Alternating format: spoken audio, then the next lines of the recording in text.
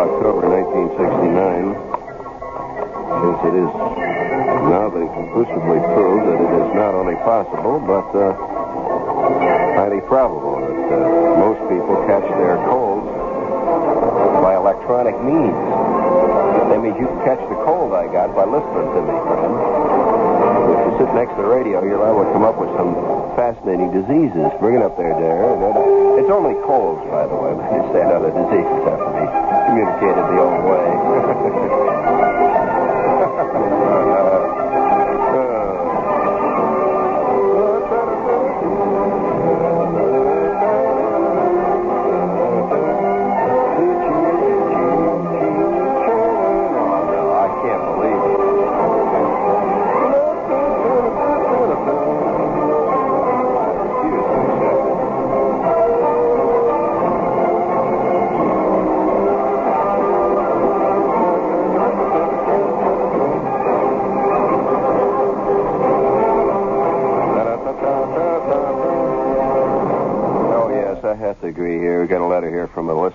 He says, "Dear Mr. Shepard," he encloses a copy of the stamp, which undoubtedly you've all seen, The Age of Reptiles. You've seen that stamp? Oh, come on. That's one of the big stamps around here. You haven't seen that? Yeah, it's a tribute to the Age of Reptiles for some reason. And it says, "Dear Mr. Shepard, the enclosed postage stamp, which I received on a letter the other day, struck me as something you'd want to know about." Oh, I've been getting ones addressed to reptiles for years. It says, "I find the idea of a stamp in tribute to the dinosaurs slightly mind-boggling." It's true, but if the U.S. government will entertain such an idea, I can see no end to the possibilities. What about an impressive four-color honoring the garter snake?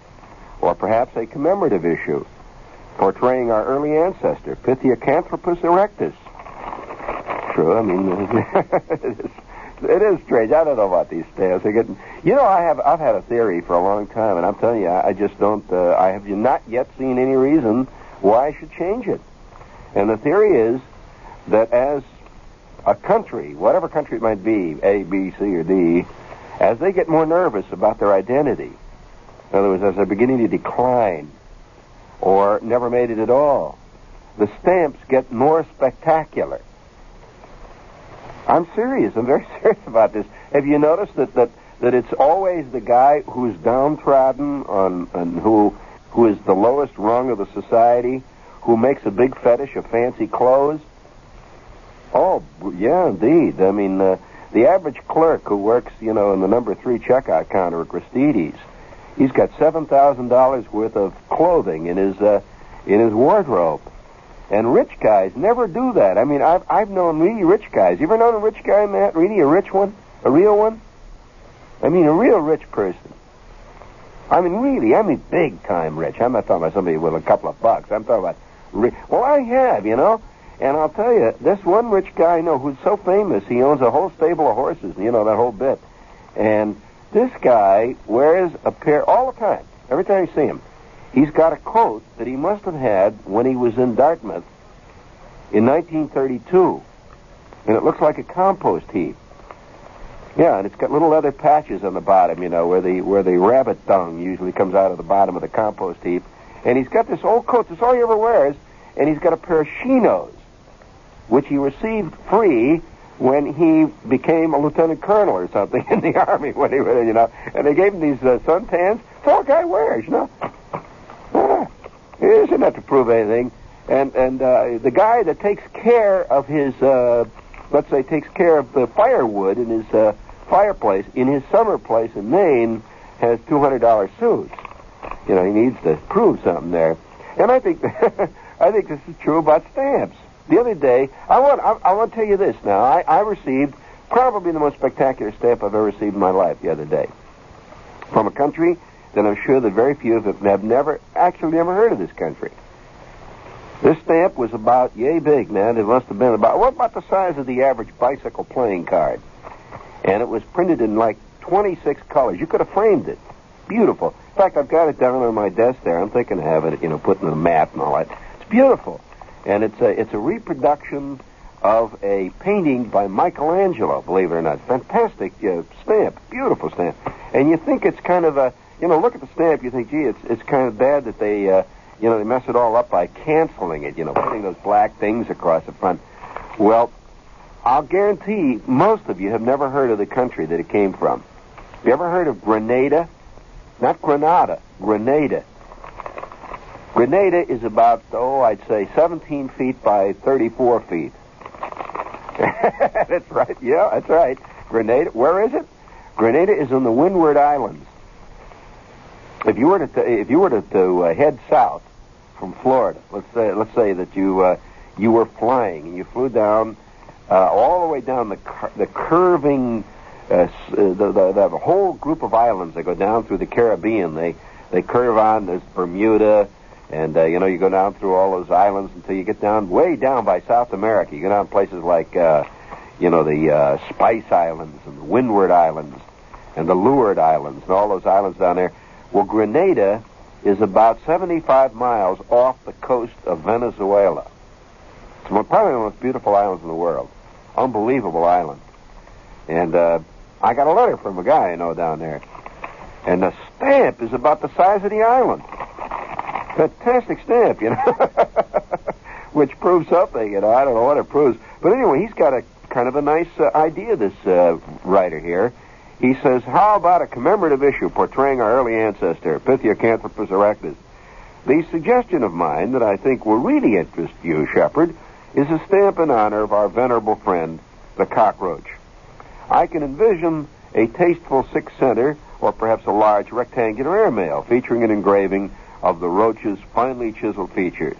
The caption might read, "The cockroach, always there."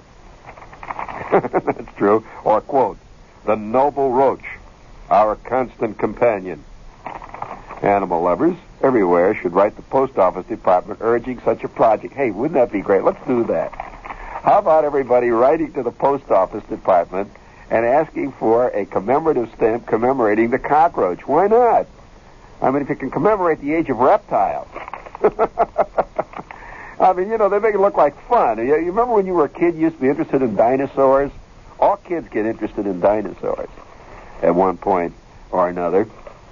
Didn't you, Matt? Of course, every kid does. And I used to read all about the dinosaurs. And my favorite, of course, was Tyrannosaurus Rex. That's that big, that big varmint, the one with all the teeth. About 3 stories high.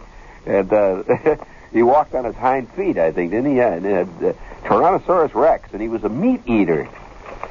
And it took a lot of meat to keep him going.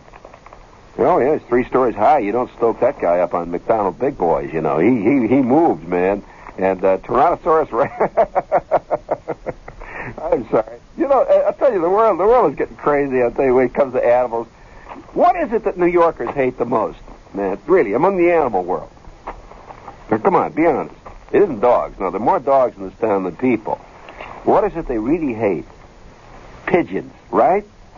I mean, there are editorials in the paper every week about how rotten pigeons are. Get rid of them crummy pigeons. Well,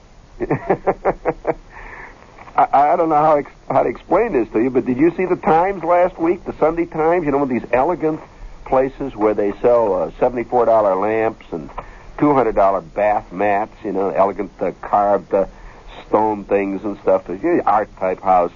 Well, do you know what you can buy now? A life-size, beautiful iron pigeons. You can buy. Now, who the hell wants a pair of iron pigeons? But you can buy them. Now, this is probably the final statement of an affluent society. When you start making replicas of the thing you hate most and buy it. Like, for example, buying a pigeon. I can imagine people buying little gold cockroaches, to lay around the house. And I'm sorry, Don Cricky there.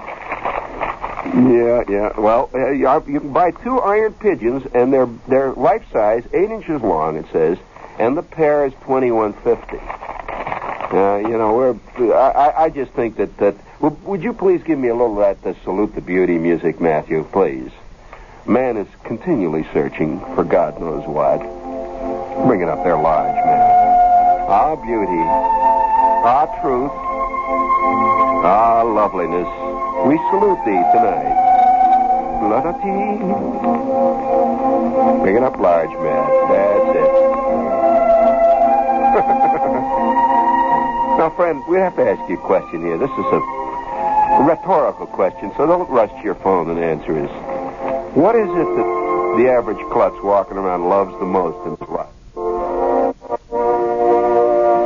What is it? Now, come on, be honest.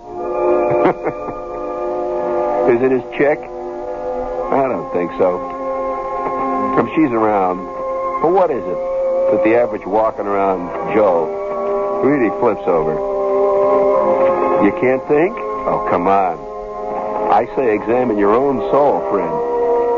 Don't look around. Look at yourself. Well, we're talking about the average, the average walking around yuck. What is it? Why, of course. His car. A man's love for his car knows no bounds. I mean, I'm talking for myself. I'm not talking for any of you out there, see? So don't think I'm putting you down. Oh, yes. On those golden moments when me and my car have total communion. That fantastic moment after you've washed your car and it's just glistening in the sun there and you've got this can of Simonize and you've just finished the job. What is more beautiful? What feeling is more truly erotic than the feeling of seeing the sunbeams bounce off the hood of your car after you've Simonized it? This is true beauty, friends. This is true love. I mean, and you'll work like 3 days to do it. I mean, you'll wear out your fingers and your hands and your wrists are hurting and your back is hurting and everything after you've Simonized your car. Would you do that for anybody you know? Now, say, for example, would you rub your chick's head for 3 straight days just because she wants you to rub her head? By the end of the first 5 minutes, you say, come on, my hands are getting tired. Do you say that to that lovely Camaro of yours? Oh, of course not. Yes. The GTO that stands in the driveway represents man's higher aspiration towards beauty and truth. Don't put it down, Matt. I'm just telling you that there's nothing wrong with that.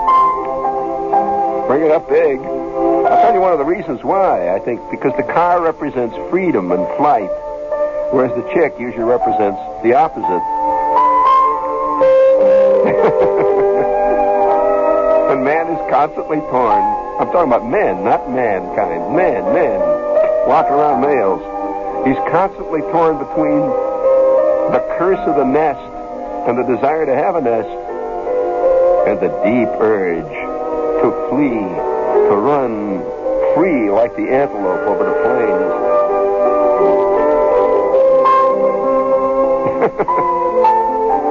I can hear all the women all over the place. What's this nut talking about?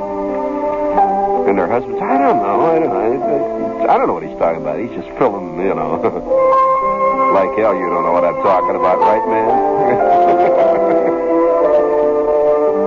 And we'd like to salute something that I think is going to sweep our country eventually. I've had a thesis for a long time that the civilization of the 21st century, of which we are just beginning to enter, is seeping eastward instead of the other old way. 19th century and 20th century life went from east to west, and now it's coming back like a great wave. And the 21st century is coming to us from out of the golden hills of California.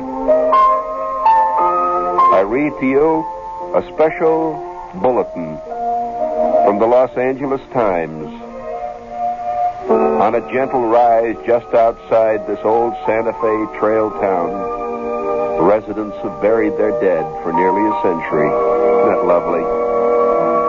Valley View Cemetery is a lush green island amid dusty copper wheat fields, a legacy from early settlers upon this patch of dry, windswept Kansas plain. Generations ago, pioneer Garden City, Kansas residents set cottonwoods and elms in the hostile cemetery soil and then painstakingly nursed the trees to full foliage with scarce, life-giving water. But none could have foretold that their burying ground one day would accommodate a peculiar monument to the age when man discovered still another way of searching for beauty and of killing himself, the automobile. It is one of the most conventional tombstones ever erected. Unconventional is the word. It's a misprint there. A 1924 four-cylinder Chevrolet motor block set atop a crude concrete slab. Here's a picture of it, man. It's beautiful. It's right in the middle of all that. Until a tornado flayed the region in 1967, almost none of today's Garden City residents knew of the tombstone's existence, and most who did had forgotten. The twister uprooted a tree whose lower branches had swallowed the marker. Only then, with the tombstone exposed, did a few old-timers recall its poignant history.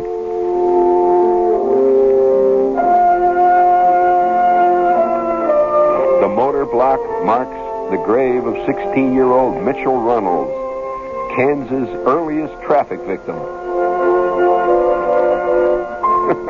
That's strange. The boy and his family, his mother, his father, and brother, moved to Kansas from Colorado in the 20s.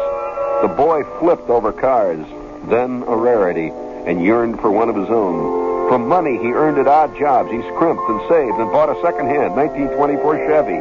It was the center of his life. He kept the car tuned to perfection. And then, on a windy, wintry afternoon, February 16th, 1927, Mitchell arrived at the Kemper Auto Electric Service in downtown Garden City to work on his engine. I don't rightly remember what he was up to, said Lee Kemper, then the shop owner, who's still living in the area. I guess he was just putting in new parts, maybe. He always was, fooling around with the engine to make it run slicker. Mitchell left for home at dusk. He didn't make it. The Santa Fe chief struck the boy and his beloved machine at a rail crossing, and that was the end of the saga. A good son to his father and his mother, and his presence will be missed, is all the obituary said 6 days later. Because cars were rare, towing equipment was non-existent, so the wreckage remained by the tracks for several days, and sightseers came from miles around to see it. All that was left intact of Mitchell's car was the motor block, and it just sat there by the side of the road.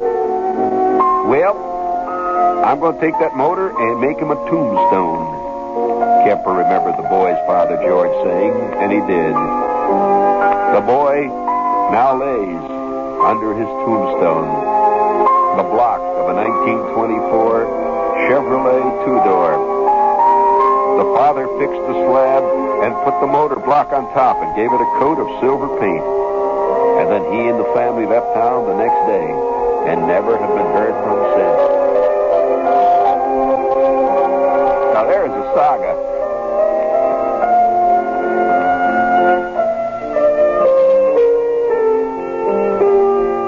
Yeah, that's a saga there. I keep that up there, man. I think that's no, we'll just you keep it in the bay and say, hey, listen, now you sit out there and you chuckle at that, but I think that eventually, and I really do, I think that eventually, did you hear about the woman in Brooklyn here a couple of, I think it was about a year ago. I think it was in Brooklyn, that she had this car for 30 years or something, some old car she really dug. And finally it's on its last legs. Forget it. It's not going to go anymore. So what did she do? She had it made into one of these blocks, where they take it and they scrunch it together. And she had it made into, she loved this car, see, so she wasn't going to let anybody just take it to the junkyard, and saw it up and all that stuff. So they made it into a block. They scrunched it together. And now she's got it in her backyard on a pedestal. Her old 1937 Willie's Night. And she goes out there and she puts flowers by it. Well, now, wait a minute. This urge is very strong. Now, you're sitting there laughing, and yet I'll guarantee you, every last one of you, if you're, a male type, Every last one of you has felt a terrible twinge when you get rid of your car. Yeah, you do. I mean, you feel like you've let your old buddy down, and there you are, callously. It's like selling your grandmother. You're callously, that car. You're just leaving it on some cold, unfriendly used car lot, and God knows who's going to drive it and kick it around. Well, this is a common feeling, and in fact, I remember, I had a terrible experience that way one time. The first car that I ever owned, and by the way, that is I think that's a genuine social, technological trauma for every male. Now, I'm not saying this is true. I mean, it may be true of women, too. I don't know. But I'm saying, and by the way, that immediately gets all kinds of angry letters. What do you mean? Women are human beings, too. Of course they're human beings. Nobody argues that. But their drives are very different from that of men. And their aesthetics are very different, too. And in spite of what Women Lib says, it's true. And I can only say that I speak for males when I say that one of the great moments in my life came when I got my first car. Absolutely. Do you remember your first car, man? What was it? Plymouth 51. Can you see it in your mind? Close your eyes, men, out there right this moment. Give me a little of that beauty music, friend. A little of that, Matt. Just a little beauty music. I want a little listener participation here. Now, all of you out there, you male types, so close your eyes for just one moment. We always talk about great loves that man has. Romeo and Juliet, Tristan and Isolde, John and Yoko, all the great cosmic lovers of the world. And we always talk of our early loves, our own early loves. I'll bet damn few of you can ever remember the first girl you ever actually dated. I mean, never actually did. You went out. I remember the girl I dated. I don't remember. In fact, I don't remember the name of the girl that I took to my junior prom. I remember she was short and fat. That's all I really remember of her. Oh, yes, her name was Alice something. Alice. It's some ridiculous name like Longnecker or something like that. But I'll tell you what I do remember. Now, I want all of you right now at this moment to join me in a small prayer. Just a small 20th century prayer. I want you to all bow your heads for just a moment. Close your eyes and picture your first car. Little music map there. You see it there? There she stands. Pristine in your memory. Glistening with a hard-earned coat of Simonize. I want you to imagine her at her best. On a Saturday, like after you've worked for 7 hours on cleaning it. You've vacuumed out the inside, the whole bit. You've even polished the head off. And you've taken a can of kerosene and waste, and you've cleaned off the air filter and the oil filter. Look at it, look at it. You've even cleaned the magneto and the cylinder heads. You've taken off the bowl of the carburetor and emptied the glop out. And there she stands.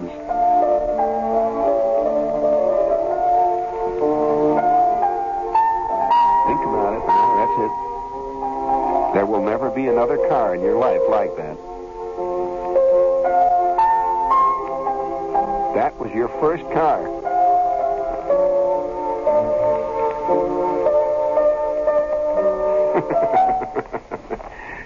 Now, I want to ask you, probably this is WOR New York, and I want to ask you something probably that could be unpleasant to think about. Where is that car tonight? Does that bother you? It does, me too. Where is that car tonight? And you callously driving around in this fake phony, this car that you're pretending belongs to you. Where is that car tonight? Well, you know, I remember, I don't know why I got on this subject tonight. I mean, the idea of iron pigeons and the 1924 Chevy blocks. But I think that the real experiences we have rarely get written up. I mean, you know, I read fiction, I read novels, and I go to movies and stuff, and you know, just like anybody else does. And I don't think that the things that really are really important in most people's lives over the span of their life is hardly ever written about. Really. For example, I'll give you an example, just to take a common life experience. Now, all of you remember as a kid moving into a new house or a different house. You must remember that. Have you ever seen a movie that even touched on that? I have never. Have you ever read a short story that even touched on it? I can't recall any. And yet I'm sure this is one of the great... I'll never forget the great, fantastic trauma that I had when we moved from Chicago. I was a little kid, you know, and I'm living in Chicago. And Chicago's a whole thing, you know, it's like New York. I mean, it's a whole city, and there's a whole way of life. There's a feeling in the air. And one day, I don't remember what led up to it. I was very small. In fact, I wasn't even going to school yet. I don't recall what led up to it. I just remember one day there was a big truck. I remember the big truck. And we rode out in the back of this. It was a moving van. And they put all our stuff in the truck. And the next thing I knew, I'm in a totally different scene. I mean, it was amazing because I had never lived in a place or even thought of a place where there were spaces between the houses. I remember seeing spaces between the houses, which really threw me. I mean, you know, in Chicago, everything was, it was like a concrete jungle, that's all. And the next thing I know, there's space between houses. And not only that, there's prairies and woods and stuff. And it was a wild scene. And all the kids that I knew in the neighborhood there, immediately I got to know about 3 kids that lived in our block there. All of them seemed to know about all this. They did. They weren't surprised that there was sand and weeds and garter snakes and stuff like that. But this has always remained with me as one of the big moments of my life. Suddenly moving into a new scene.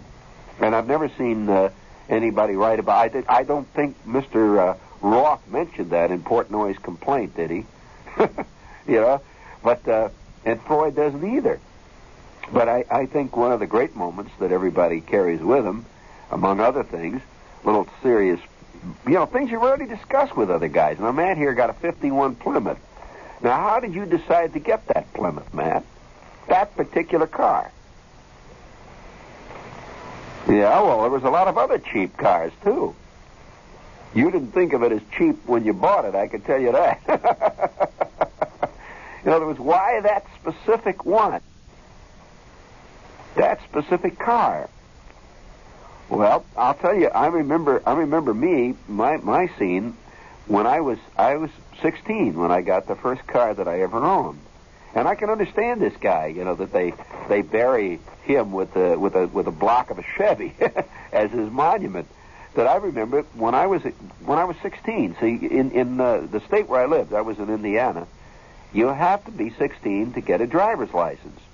Now, that was a watershed period in anybody's life. You know, the minute you get your driver's license, that's a tremendous moment in your life. There were 2 big things that you could get when I was a kid at that time. One was the driver's license. The other one was the work permit. You could get a work permit, which meant I don't know. It meant you could go and list as a slave, I guess, but which is what I did. Nevertheless, that 16, I got my my driver's license, and boy, I had been saving for about a year before to get a car.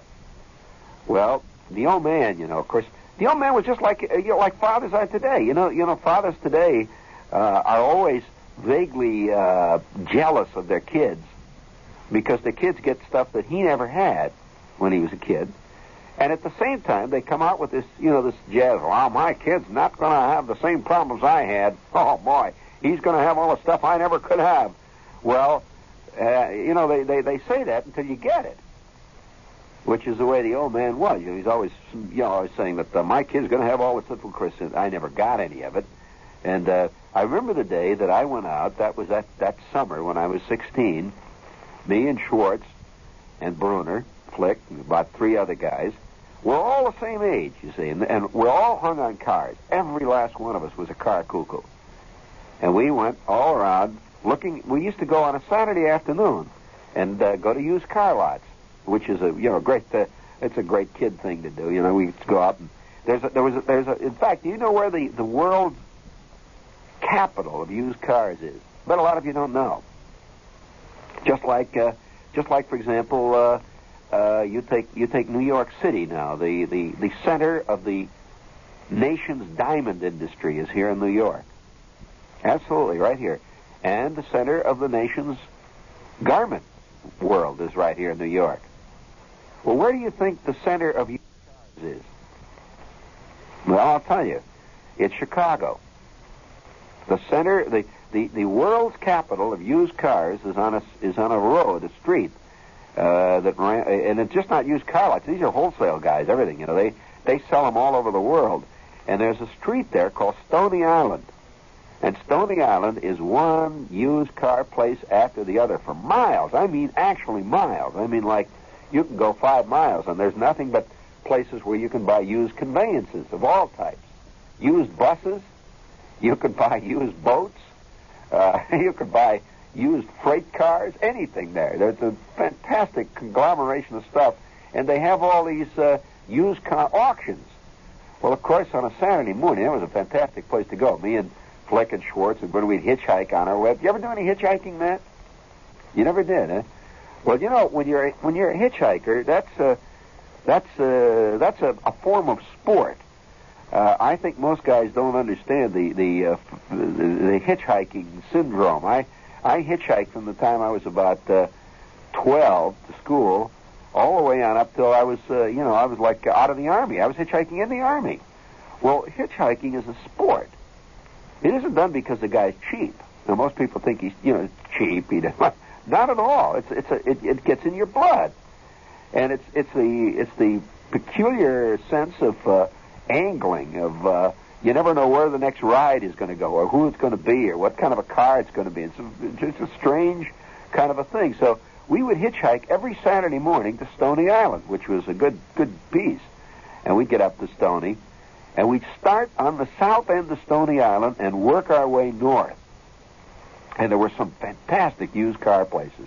I remember, I've always regretted. Have you ever had in your soul the regrets of a car that you didn't buy?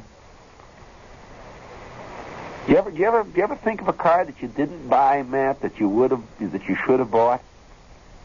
You don't really? Well, there's 2 of them that I think back in my used car memories. 2 cars that I've regretted that I should have bought. One, of course, this was crazy. Flick and I and Schwartz and Bruno one day walking around a used car lot, looking at all the cars, and they must have had 5,000 cars out there, when right sitting smack in the middle of all these Chevys and Oldsmobiles and Pontiacs was a Rolls. A tremendous Rolls Royce. Now, this was the limousine type. You know what the limousine type is, with the closed back end, and the front is open where the chauffeur sits out the front in the rain. That's the show, the real social distinction between the chauffeur and the guy that's sitting in the back. And so the chauffeur sits in the rain. Well, here's the front. This fantastic car was sitting there. It had a hood that was 30 feet long. And it was black. I mean, really black. Big wire wheels. And we're walking around this car. Now, we were just kids. Remember this. We're about 16 years old. And we were actually looking for a car to buy. Now, I had some money. Flick had money. Schwartz had money.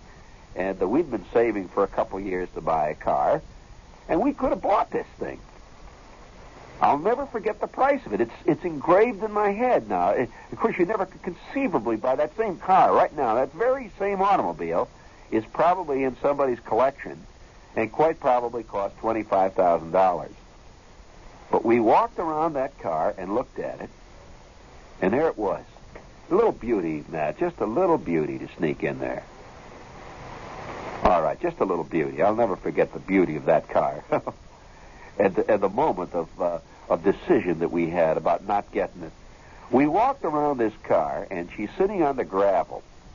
It was a Saturday morning, and it was getting on towards winter, because the wind, I remember, was blowing around and kicking up the dust of this used car lot. And Schwartz stood next to this thing, and he stood up on his back legs to look into the driver's compartment. This thing was, high. You know how Rolls Royces are. My God, what a car. And it had side mounts. 2 big wheels mounted in wells on the front fenders. Now, you know those front fenders they have in these classic Rolls with the great sweeping clamshells that go, those sweeping fender lines. And the headlights were faired into the fenders, the faired, streamlined headlights, and that incredible grill, with the sun glinting on that polished chrome of that Gothic grill. The Rolls-Royce grill will always stand alone among man's great achievements. It's you notice how much it looks like the Parthenon? It does. Imagine the Parthenon in your mind. You know how the Parthenon looks? Well, you might close your eyes as you picture the Parthenon. Just squint, and you could be looking at the grill of a Rolls Royce.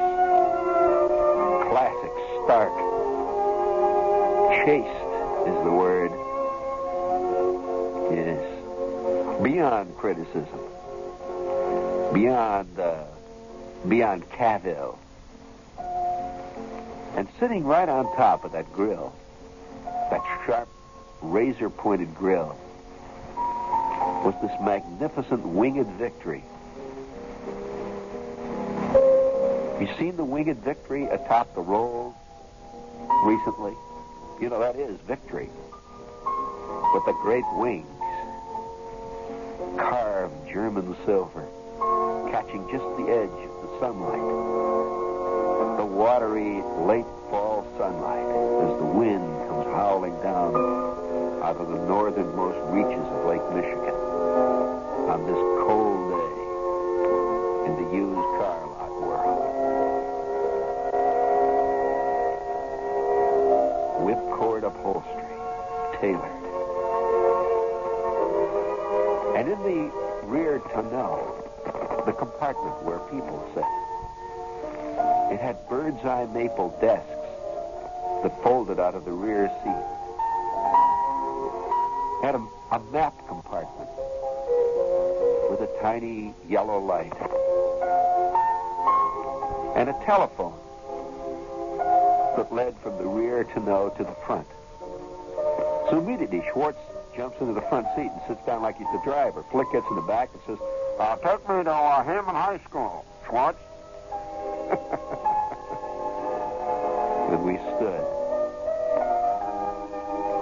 in the lee of that spectacular creation. And painted in whitewash on the glistening windshield was the price. You could see where a little of the whitewash had dripped down onto the hood. $50. Cash.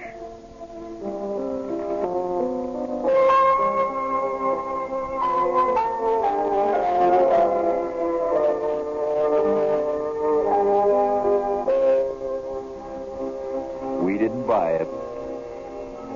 Man never knows when opportunity is knocking. Not really. Man goes through most of his life missing the point. We never bought it. What did we buy? Are you curious? A V8 Ford with balsa wood valve and a transmission that had seen 700,000 miles, that burnt oil at the rate of 4 gallons every 10 miles.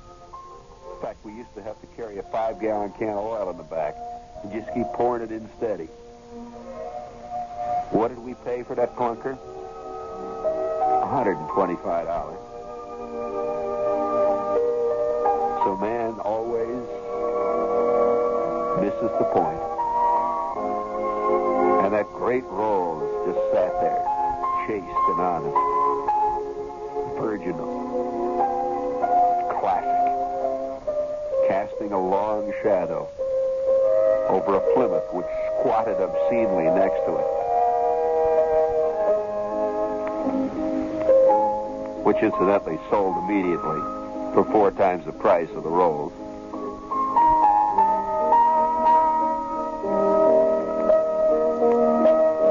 I don't know where that Rolls is today,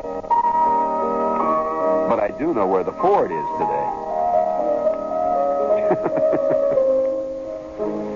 After 2 seasons, the Ford slowly sank into Flick's backyard as the rains came down and its fenders dissolved into grimy red dust. She slowly sank down among the stickers and the carnation milk cans until eventually all that was left were a couple of springs out of the seats. A deserved ignominious end. And some nights I wake up sweating in sheer terror, dreaming that maybe that's the way the Rolls ended too. Which would be sad, but probably close to life.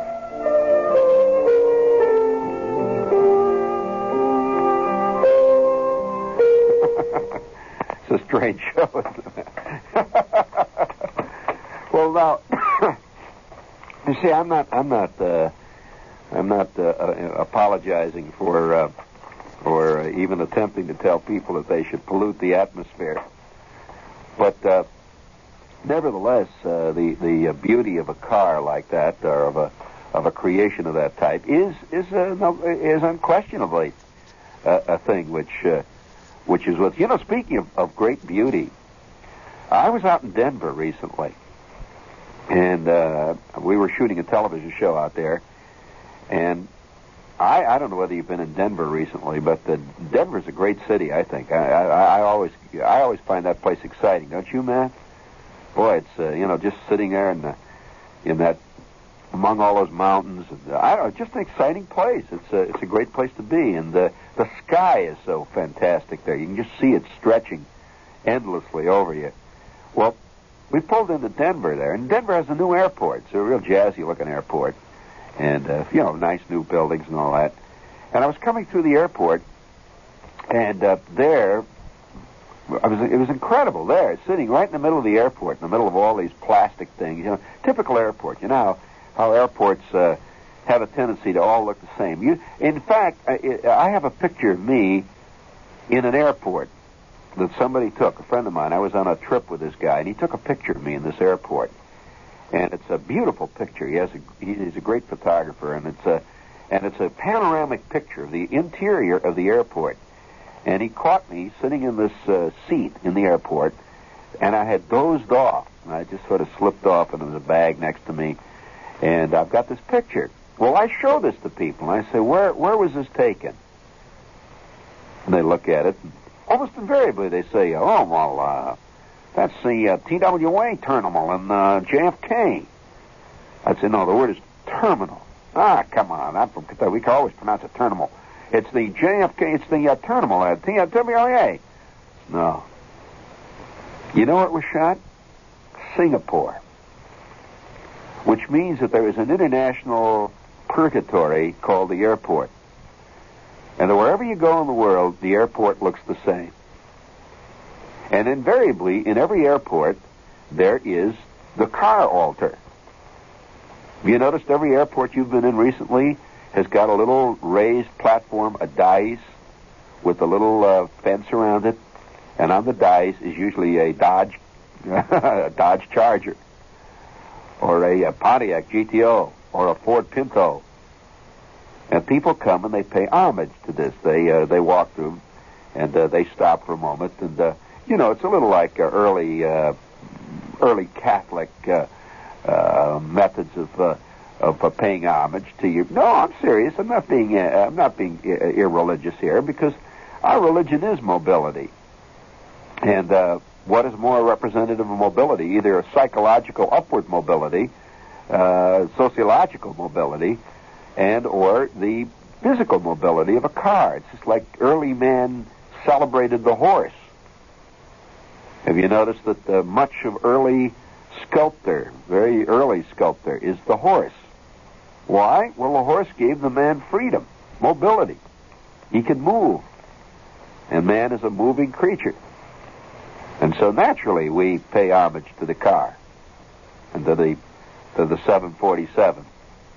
Well, there in the middle of the Denver airport, beautiful, I couldn't believe it, was a fully restored, it was magnificent. Everybody was looking at it because there was a certain beauty to the thing, which is now lacking in many of the mobile objects that we have. I think that one of the things that's happened to beauty and mobility is that we have become projectile conscious. That a projectile doesn't have much other than function to give it its beauty. In other words, if you take a look at a bullet, is it beautiful or is it not? It's like an egg.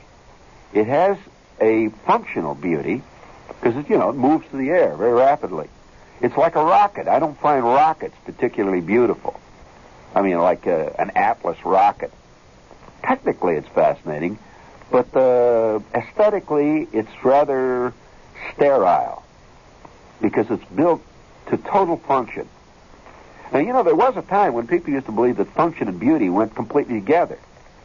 Not so, not particularly. I mean, I don't know whether the Parthenon is very functional.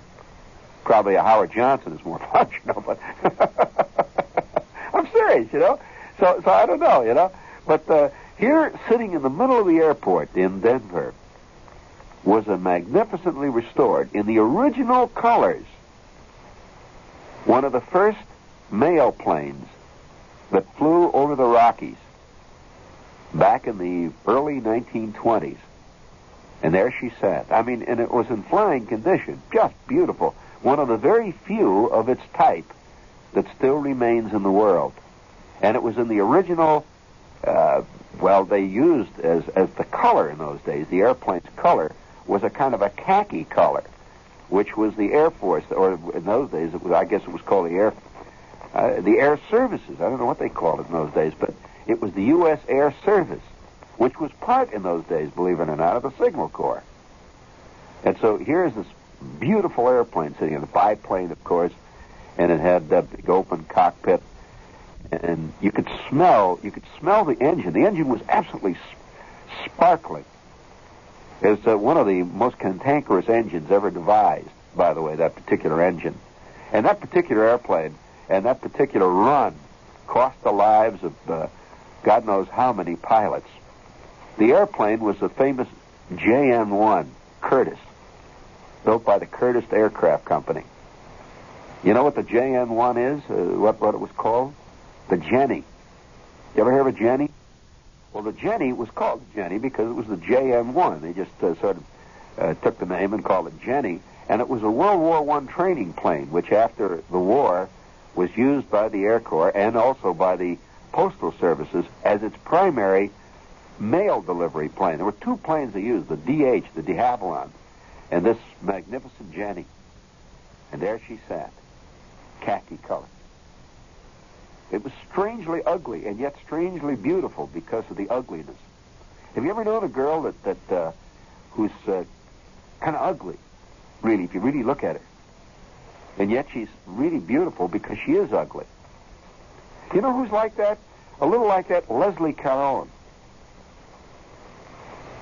who's not a beautiful girl, and yet she's got a curious quality about her.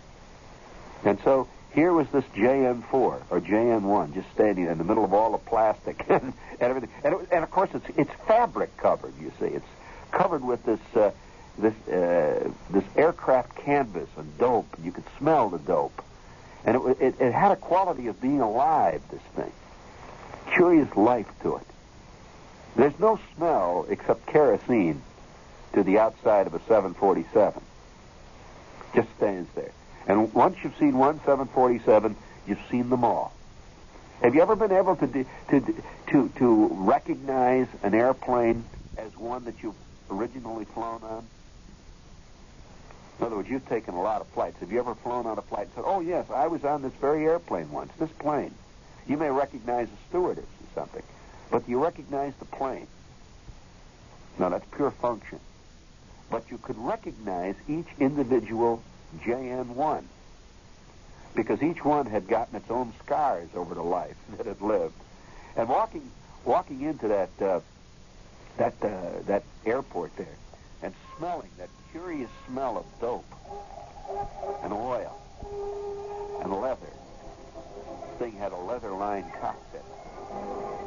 The smell of the rubber tires on this thing, these big tires standing down there on that looked like Monsanto tile floor with wire wheels.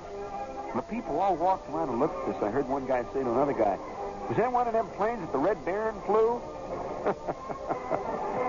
Poor Red Baron. He's blamed for everything these days. And by the way, the one thing they never said during the time of the Red Baron, in case you're curious, was curse you, Red Baron.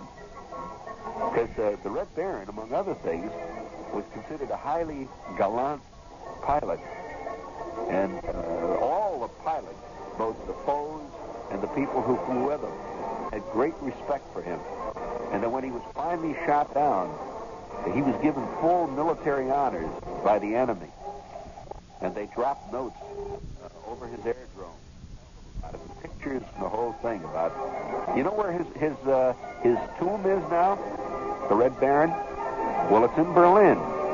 It's in the Russian zone, just on the other side of the wall. Just on the other side. In fact, it's right at the base of the famous Russian wall. And it just stands there. And all it says on it is Richthofen. That's all it says. It doesn't have to say any more. It's just there.